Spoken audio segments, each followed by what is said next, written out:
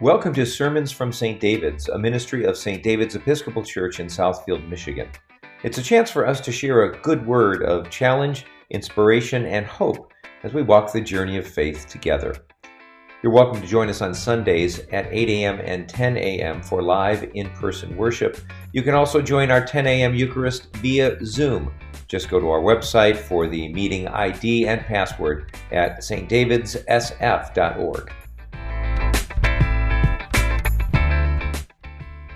Following those warm words of invitation from John the Baptist, I would like to tell you about a friend of mine, Denise, who is an absolute pack rat.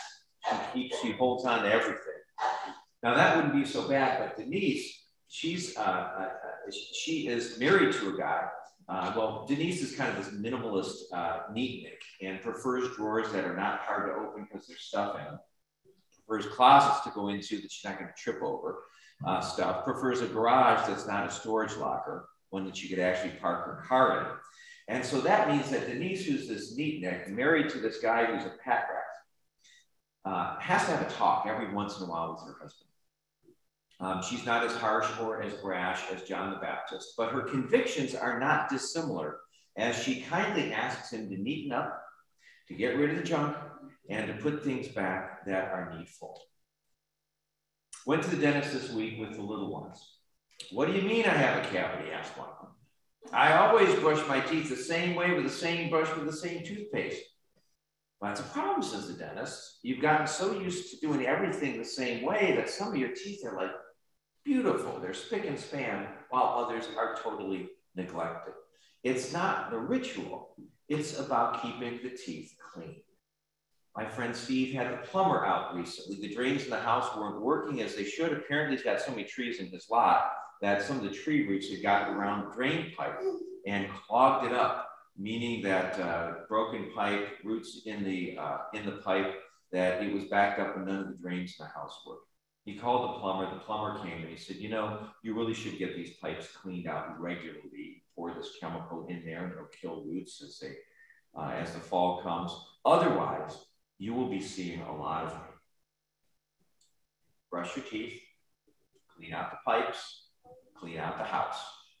How else can we analogize the work of John the Baptist, who greets you and I on this second Sunday of Advent? If you looked at your bulletin covers, he has, shall we say, no lack of conviction and transparency as to the consequence of failing to clean up and clean out. This is the way you and I prepare for Jesus at Christmas. This is how Christians have done it for 2,000 years. Clean it up, clean it out, and make room for God to do something big in your life. Clean it up, clean it out, make room for God to do something big in your life. As we know, Christmas isn't so much about the twinkling lights, the bowl games, the fancy meals, the cookies, the presents, or the sleigh rides. It's about getting more serious about what life is calling you and me to do and about how we're doing it. Dressed in the attire of the poor of that time and day, you notice John the Baptist's dress described to us, not soft wool, but scratchy camel hair. Not a woven belt, but one of animal hide. Not eating shish kebab, but insects, which there's some pilgrims here who were in the Holy Land earlier this year, and you can still buy those today if you're hungry. Nothing about John the Baptist was designed to take away from his message, that you and I are to live in expectation, in hope, in readiness, and in possibility. To live knowing that what we say and what we do has a weighty consequence, be it for ill, be it for good. A lot of people I run across, myself at times included, can often forget that we touch people every single day, every week. Your kindness to somebody, your harsh word to somebody may have a detrimental consequence and may have a good consequence. I think Advent wants to remind us that we mean a lot to other people, more than perhaps we know. Rabbi and priest go to a boxing match. They watch as the two contenders take to the ring for their introductions. The first one jumps up and down and he waves his fist above his head, his hands above his head, just like that. The second one, a Christian, apparently, he kneels, sign of the cross. Rabbi asks the priest, that prayer going to work? The priest says, I don't know. Depends how well he can box. Our gospel, of course, included a warning to the religious leaders of the day, the Pharisees, the Sadducees, who came out to be baptized by John at the River Jordan. It appeared they were relying upon their rituals, their positions, their ordination, their tradition to be enough for God. But that's not the case. They got to be able to box. Yes, of course, God, we pray. But God also looks at us to bring our best to the boxing ring. Part of that game means participating in Advent's annual invitation to do a thorough of our lives. We can choose to make this last month of the year not a coast, but a sprint. We can clean out and clean up, anticipating that God is doing something big in our lives. I recently read a treatise on inspiration in which the author argued that waiting around to be inspired is a non-starter. You know, the Greeks always said that you have to wait for the muse to come, and that's where inspiration comes from. She says, no, inspiration is actually something we can influence. It's actually something that we do by preparing ourselves, by exposing ourselves to diverse experiences, going to museums, reading books, befriending people who we might normally not befriend. In other words, inspiration is not fully divine, but is actually very human, coming from our hands as much as anywhere else. The work of Advent, friends, is no less. As the old country preacher likes to say, God can't steer a parked car. What is it we are sitting around waiting for to show up at our door? How is God inviting you and me to get active and to get busy with the things on our plates? What risk, what chance is God inviting us to take? Advent gives us that invitation to draw near to the one who is coming at Christmas, and it warns us that this is serious business. I mean, you can't read this passage this morning, folks, without seeing the seriousness that John took about his work, and therefore the church is inviting us to take upon in ours. John the Baptist declares God is looking for willing workers, and we cannot rely on our reputations or our traditions or on the way it's always been done. God is able from these stones to raise up children of Abraham. The work is that important, and I was reading this week in preparation for the sermon about what politicians do when they're coming to town. Because I had this question, why did Jesus need John the Baptist? I mean, why not just show up? And if you look at leaders who come to town today, they will frequently have this position called an advance man, an advance team that will go to town. And if you do some studying on this, it's pretty, there's a lot to read. But according to one dictionary in political science, an advance man is charged with all the important duties needed for the success of the person who will follow. Job number one, the advance man has to find a crowd. Job number two, the advance man has to find a good crowd. And number three, he's got to be able to deliver a good crowd to the one who comes so that the message can go out. The advance man prepares the way. The advance man has to clear the way. The advance man has to remove all the obstacles, be they people or things, that would get in the way of the one who is to come and of that message. The advance man does not seek the spotlight. The advance man focuses the spotlight on the one to come so that the message can go out.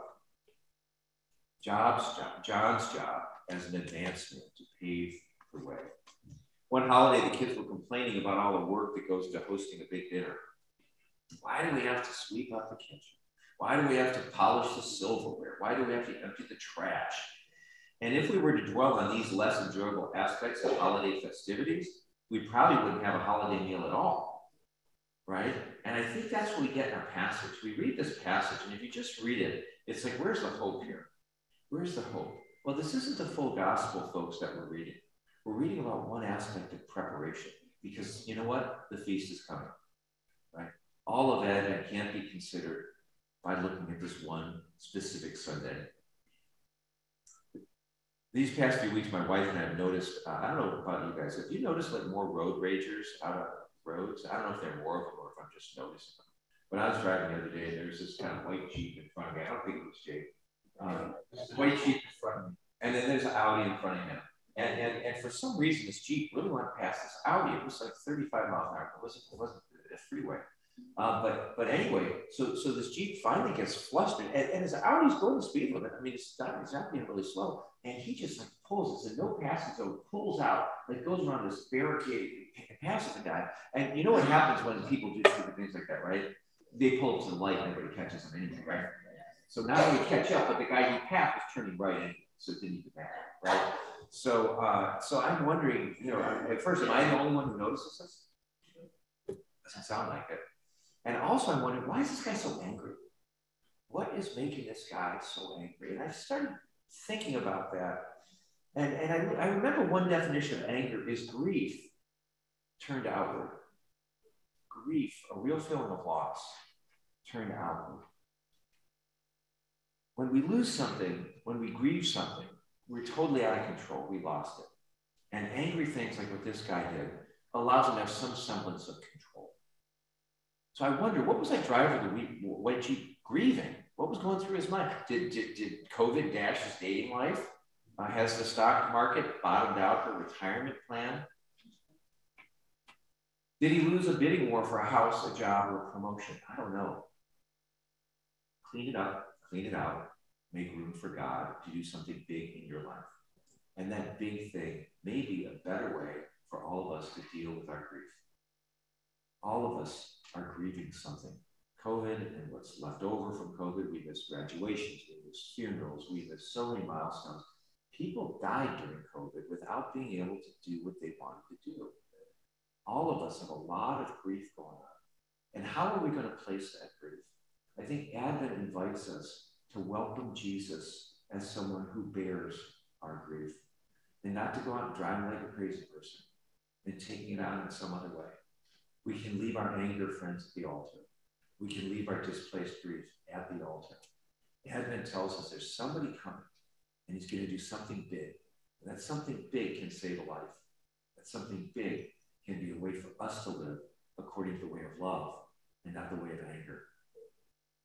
How many of us are in church this morning under the weight of an expectation that's not being met? People who are disappointing us, bodies that are acting up. The world's answer to grief is anger. Get mad, right? Get mad at the government. Get mad at those politicians. Get mad at the news media, fake news. Get mad at the people who vote differently. There's a worldly way with dealing with anger, and the way of love and the way of Jesus is not that way. John the Baptist is hailing the arrival of that better way, announcing that this new way of dealing with our grief is suggesting that the one to come can help.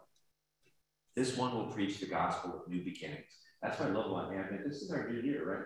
Second Sunday into our new year. So this is a time of new beginnings. And so I picked out a poem for you. I know this is the second Sunday and I'm going to end my sermon with a poem. Don't worry, it's not something I do every week. But this poem really struck me. It's called New Beginnings. It's by a guy I love named John O'Donohue. I wonder if you just close your eyes. I'm going to read this for you because it's a bit complicated, but it's really worth it. In out-of-the-way places of the heart, where your thoughts never think to wander, a new beginning has been quietly forming, waiting until you were ready to emerge. For a long time, it has watched your desire, feeling the emptiness growing inside you, noticing how you will yourself on, still unable to leave what you had outgrown. It watched you play with the seduction of safety and the great promises that sameness whispered, heard the waves of turmoil rise and relent, wondered, would you always live like this?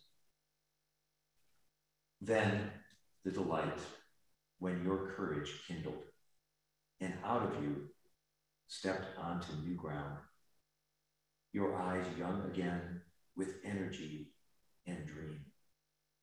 A path of plenitude opening before you. Though your destination is not yet clear, You can trust the promise of this opening. Unfurl yourself into the grace of beginning. This is at one with your life's desire. Awaken your spirit to adventure. Hold nothing back.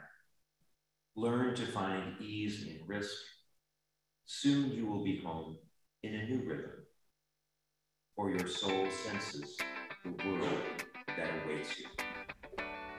Thanks so much for listening. And may the God of peace, who brought again from the dead our Lord Jesus Christ, the great shepherd of the sheep, by the blood of the eternal covenant, equip you with everything good, that you may do his will, working in you that which is pleasing in his sight. Through Jesus Christ, to whom be glory forever and ever. Amen.